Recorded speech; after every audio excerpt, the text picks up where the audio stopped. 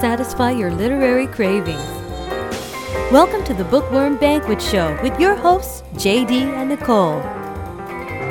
Well, hey there, Bookworm. Thank you so much for tuning in. Just a quick reminder that show notes for this episode can be found at bookwormbanquet.com/23. Well, we've got another little mini sampler platter episode today and a indie spotlight edition here of a short story. So that's why we decided we're going to go ahead and mix this in with a couple of appetizer articles for you today.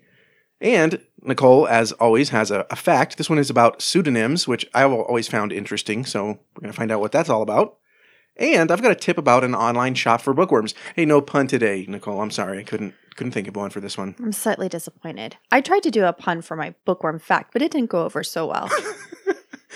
So we're down to pseudonyms and online shops. We're real interesting today. Yeah. Oh, well, why don't you kick things off? What is your appetizer today? I believe that readers have a list of rules. As bookworms, we have this concept that there are right ways to read and wrong ways to read.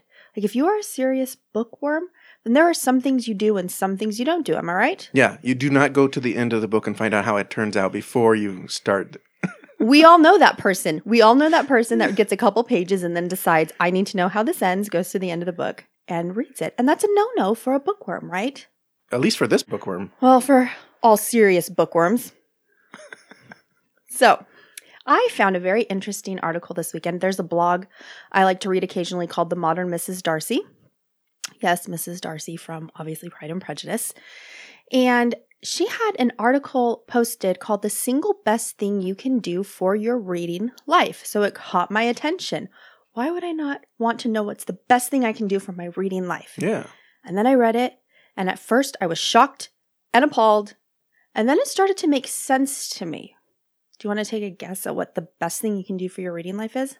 Read slower and take breaks in between books. Well, for those of us that read books back to back to back, yeah, that's probably not a bad idea.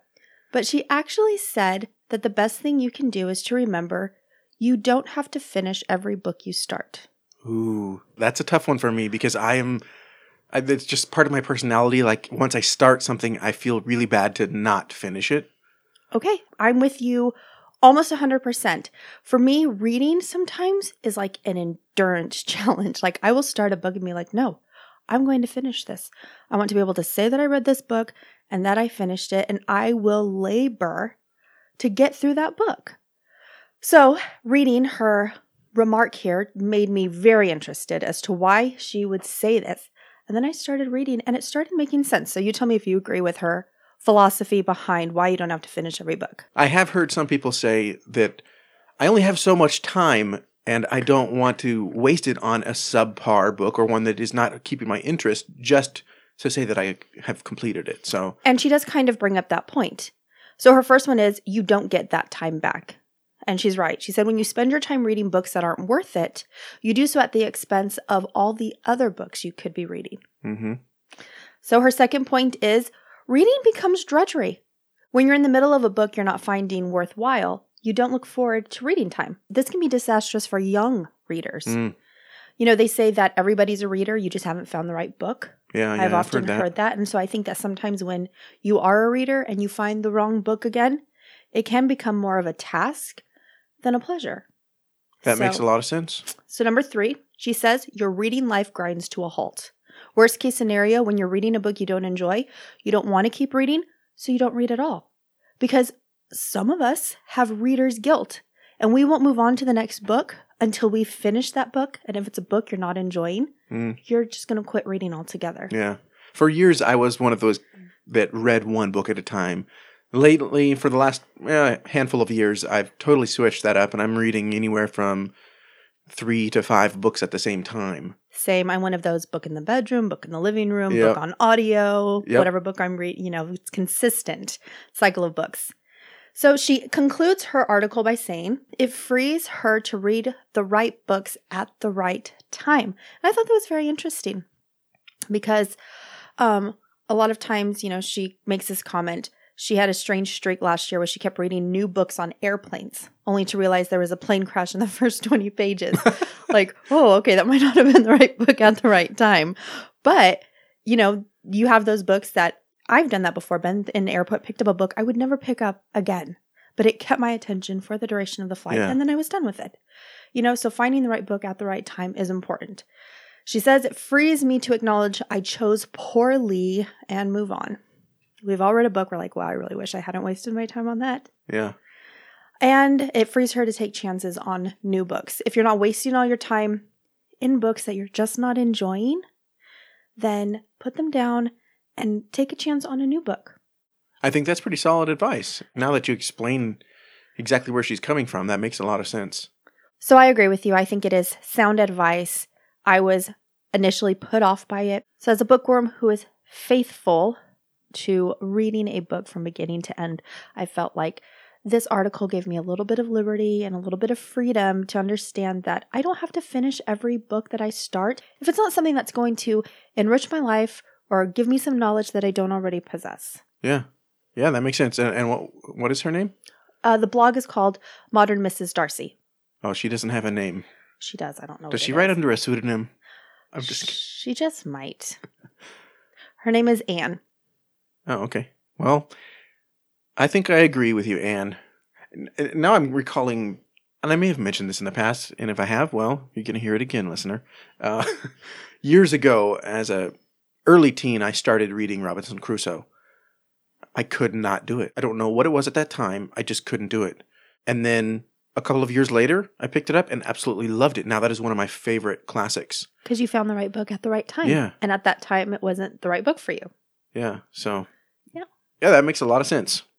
Well, I have a little bit of a riddle for you. Oh, dear. Okay. And this is kind of a twofer here. This is kind of an appetizer and a tip in one. I'm going to talk about a tree or trees inside of a tree. Excuse me?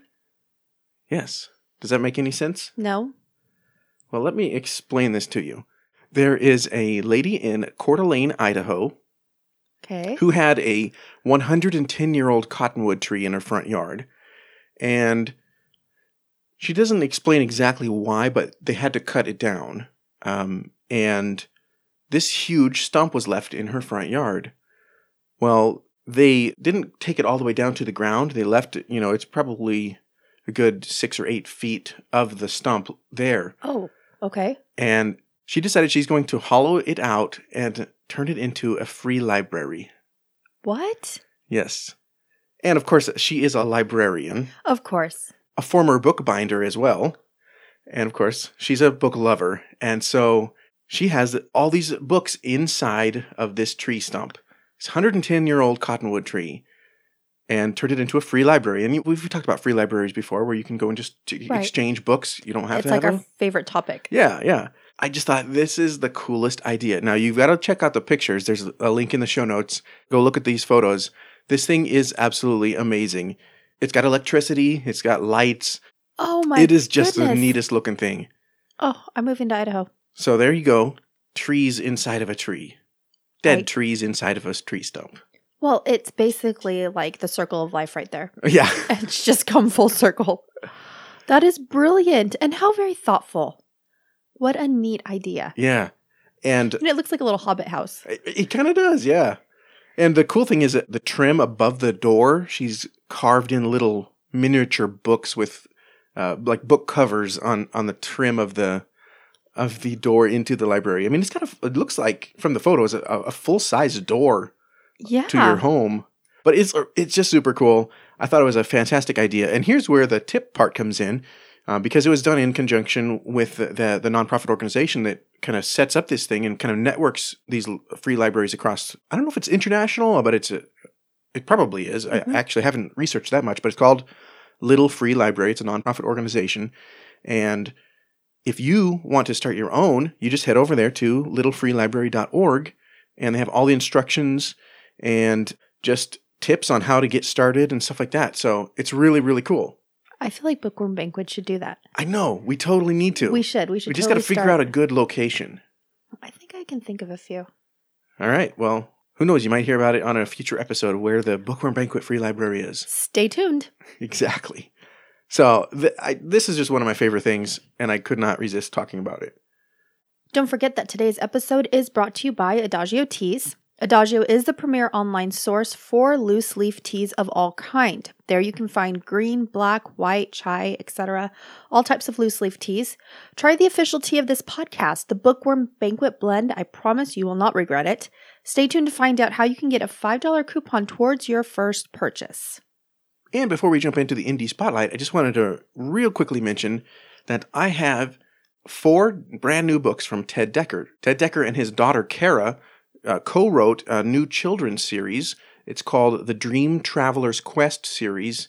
And as I said, there's 4 volumes, and it goes back into the Circle universe, but this is for kids.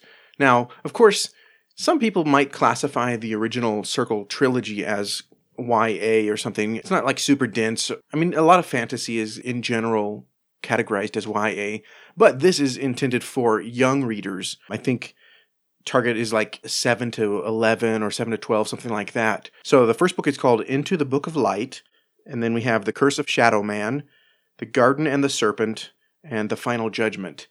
So I have not read these yet, but be looking on the blog for a review on these books. So if you want to wait and find out what we think about them, you can, or there's a link in the show notes if you want to go check them out. They're not traditionally published. He went the self-published route with this series, which I thought was pretty interesting. That is very interesting. And they're only available directly from Ted's website. Huh. So, anyway. Well, they look really good. Yeah, we're going back into the Circle universe, and that's just one of my favorite things. It's like your favorite universe. It is, yeah. So, I just thought that's definitely something worth mentioning, and if you're interested, again, link is in the show notes to go check those out. So I actually just finished the second book of Beyond the Circle, which is Ted's newest foray into the Circle universe. It's the 49th Mystic and then The Rise of the Mystics. And it's amazing the way it wraps up, the way it ends and everything. Comes full circle. You could say that. You could say that. And as I mentioned in our review of the 49th Mystic, there were a few theological things that I didn't quite agree with this series. He seems to be taking things in a little bit different direction than he did in the previous Circle books. But because of the story and because of where it's set, I still really, really enjoyed them. So there will be a review of those books on the blog very soon as well.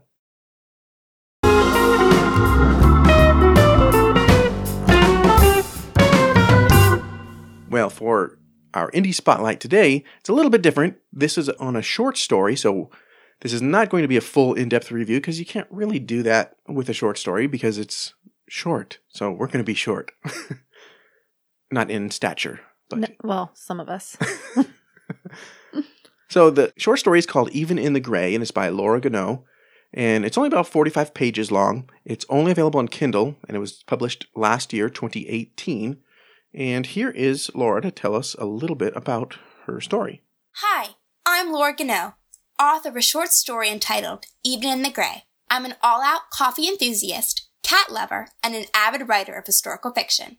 In the rare moments when I'm not engrossed in my latest writing projects, you can find me reading, blogging, or spending time with my family.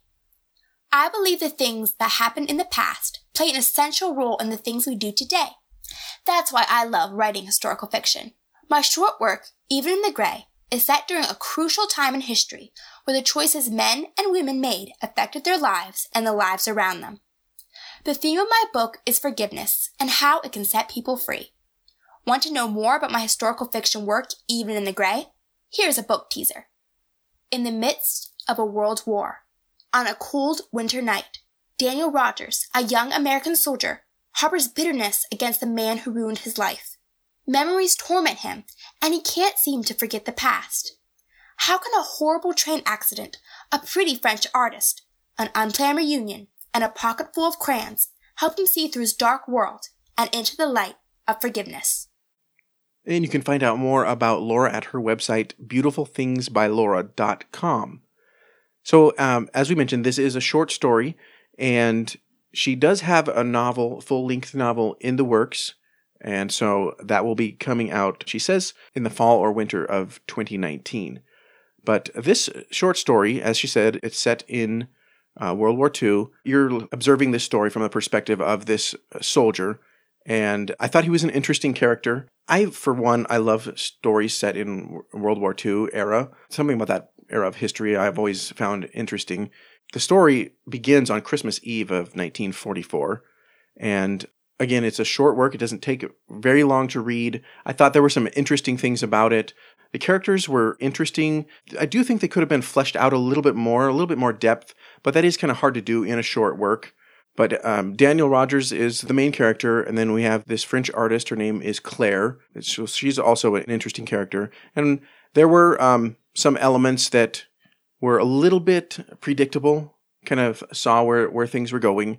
But overall, I thought it was a sweet story, and I think that this is probably an author that we can watch and see where things take her. She's been working on writing projects for many years, and she's got something else coming down the road. So, we like to highlight up and coming artists, and so I think it's worth checking out. What do you think, Nicole?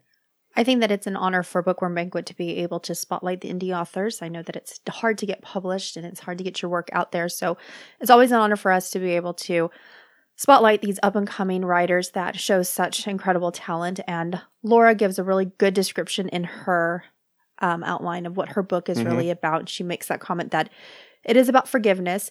And for a very short story, like you already pointed out, she doesn't have enough time to really flesh out the characters, but you get enough sense of them and their past to understand where they are when you jump right into the middle of this story. It's a story that's already in progression. Things have already happened. You're kind of like jump right into the middle, and then you get very quickly to the end of, kind of this redemptive part.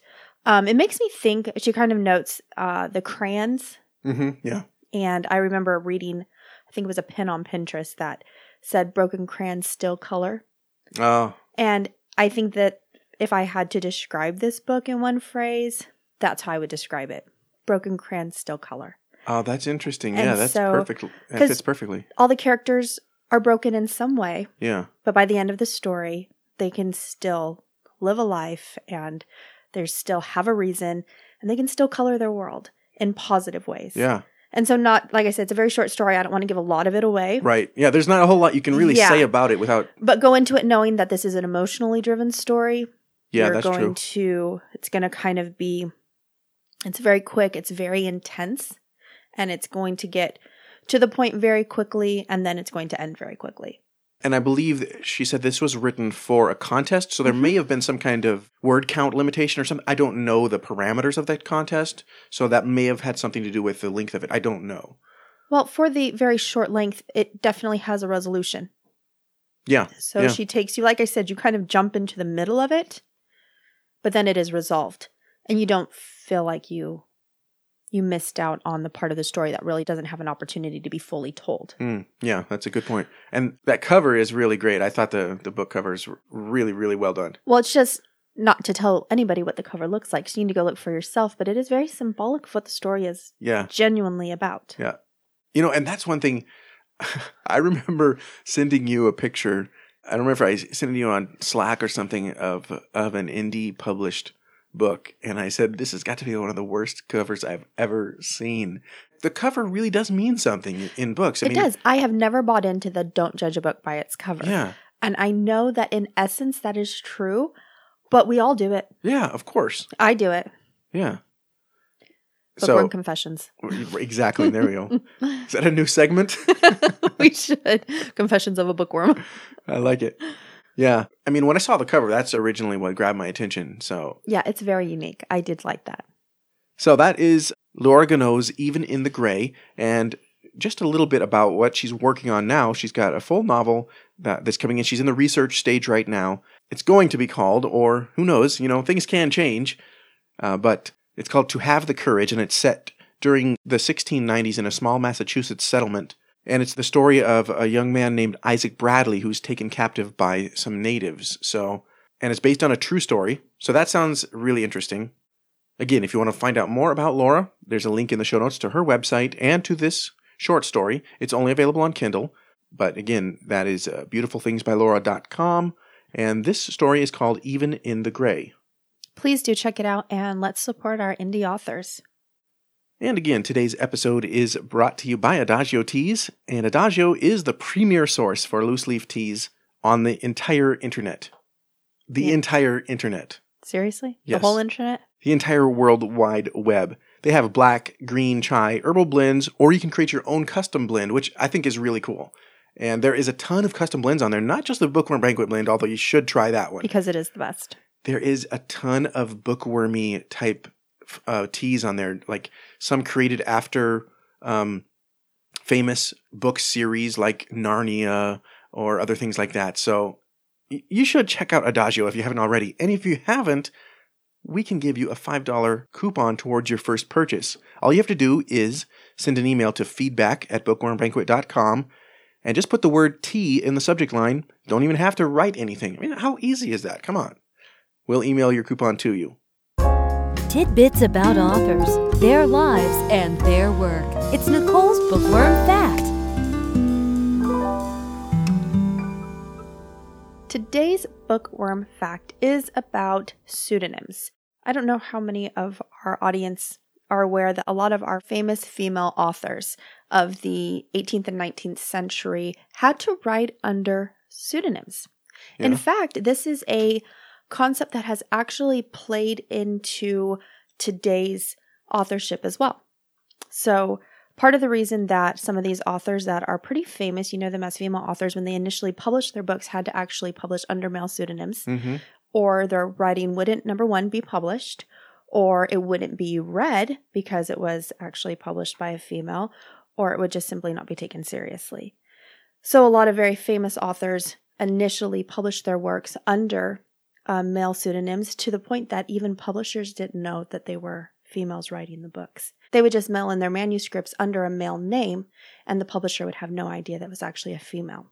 So how did the transaction work back then? Did they just pay them in cash or something? Like they didn't have to write a check? It was just all through the mail, and they just sent the money back and forth.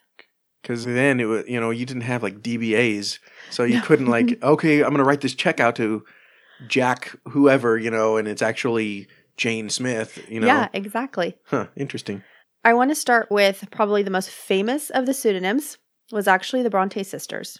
The Bronte sisters, Charlotte, Emily, and Anne Bronte, known for their very famous works, Jane Eyre, Wuthering Heights, and Agnes Grey. They wrote under the surname Bell, with Charlotte going by the name Currer Bell, Emily going by the name Ellis Bell, and Anne going by the name Anton Bell. And so all three of them wrote under the same surname, but they used different first names, but all coinciding with their actual first letter of their actual names. And so they did that for a long time before they actually felt that their writing could be accepted under their female names. The next author is actually very famous. You actually know her as Louisa May Alcott, writer of Little Women. But did you ever read Little Women? A long, long time ago. So the main character, Jo, was known for writing very fanciful Gothic romances.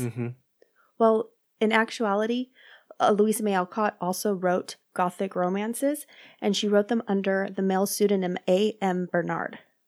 Okay. And they were actually discovered in the 1940s by two librarian women who were rare book dealers, and they found her writings under A.M. Bernard and were able to prove it was Louisa May Alcott.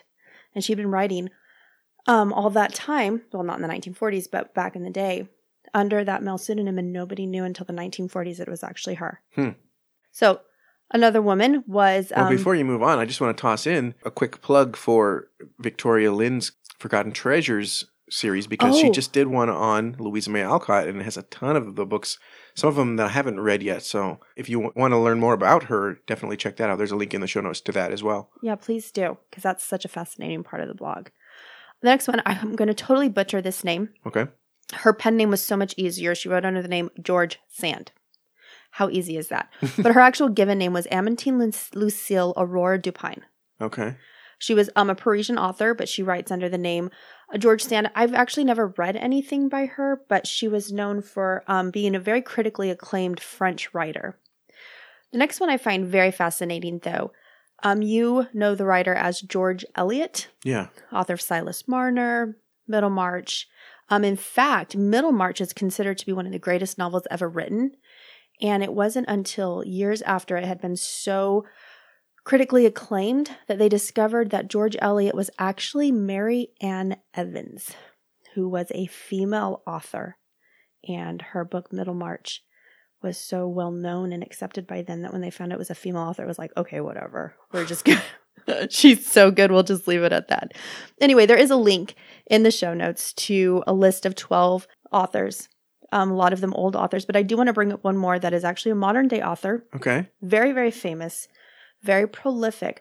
But when she published her book, it was toward a young male audience, and her publisher was convinced that they wouldn't get the young male author or readers that they wanted. So they wanted her to publish her books under her initials rather than her name. So she published under J.K. Rowling. Yeah, I've heard that before because I know she has written other stuff under a completely different name as well. She has. She's written under another male pseudonym. Right. But yeah, but that's the whole reason why she used her initials. So the original editions didn't like have an author bio or anything like that on there? That's interesting. It was J.K. Rowling. I bet you those are worth some money. You think? Yeah, that's interesting. And it's really a shame because that's ridiculous. You know, I mean, it's a woman, so we can't take it seriously. That's just stupid, but there you have it. They got, you know what? We've learned a lot. But they got their writings out there one way or another. Yeah. It's very interesting how very critically acclaimed. In fact, you know when Jane Austen started writing, she wrote under the pseudonym A Lady. She wanted them to know that it was a female writing, but she didn't give her name. So for years and years, she just published her books under A Lady. Well, that reminds me of another author from, I think it's the 1700s. Right now, I'm completely blanking on what her real name was, but she published everything under ALOE, which stood for A Lady of England. Oh. But it was just those 4 letters. Some people didn't know what it really meant until later it was revealed. Yeah. That's interesting. And those are really good stories, classic books that actually Lamplighter Publishing publishes a lot of her stuff. So interesting. Okay. Great topic. You always sneak in a good one here and there. No, wow, here and there. Well, let's talk about your tips. Let's talk about my tip. Yes, let's do. Random recommendations for readers. Here's JD's bookworm tip. Well, as I mentioned at the top of the show, it is just a resource for bookworm items, you know, a shop that you can check out some really cool stuff. It's called Ideal Bookshelf, and the website is idealbookshelf.com.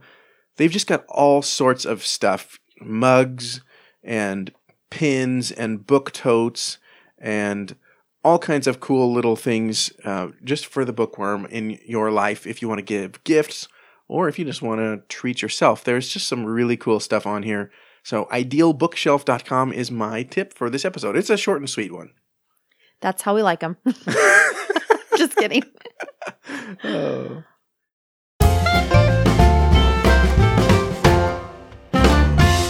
Well, we received a message from Garrett, and he was referencing something that we talked about in a previous episode, and he said, you talked about the perfect word for when you get to the end of a story and you're so engrossed in the story that it's like you're sad that it's over, but you're happy to be a part of it. So do you remember when we were talking about that? We were trying to think of how to put that into words. I mean, it is sort of like bittersweet, but it's not, it doesn't really fit. Yeah, you're just sad that it ended and you wished it could go on, but you're also happy you read it. Yeah. So he says he has a possible term suggestion. How about a positive reading slump? Okay, I like that.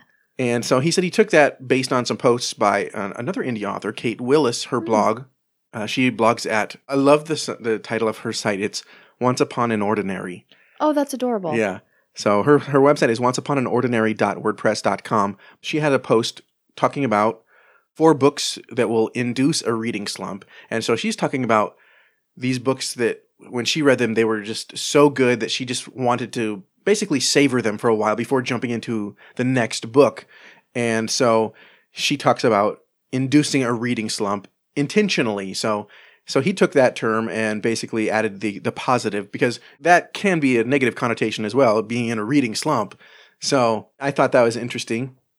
So he says it's basically your mind is so consumed with the book that you have to take a break from reading anything else for a while, similar to a negative reading slump that you may be familiar with, but instead this is the positive version. So thank you, Garrett, for that feedback. The funny thing is I read that post that Kate wrote, but I never drew the connection to what we correlate had the talked two? about on the podcast. So good thing we have listeners that do that kind of stuff for us. Thank you, Garrett.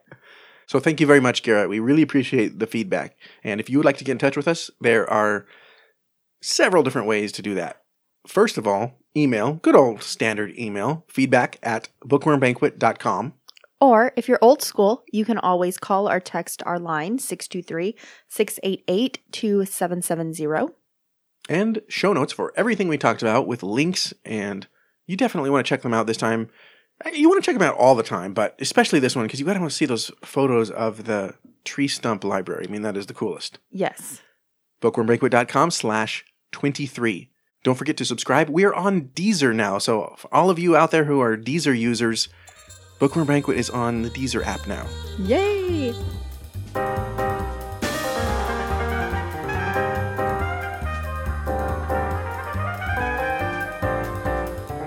Bookworm Banquet is a production of Porchlight Family Media. Our theme music was composed by Sam Avendano, bumper music by John DeLay and the 41 Players. Our announcer is Janessa Cooper. The program is produced by J.D. Sutter with editing and post-production by Christopher Green. Our website is bookwormbanquet.com.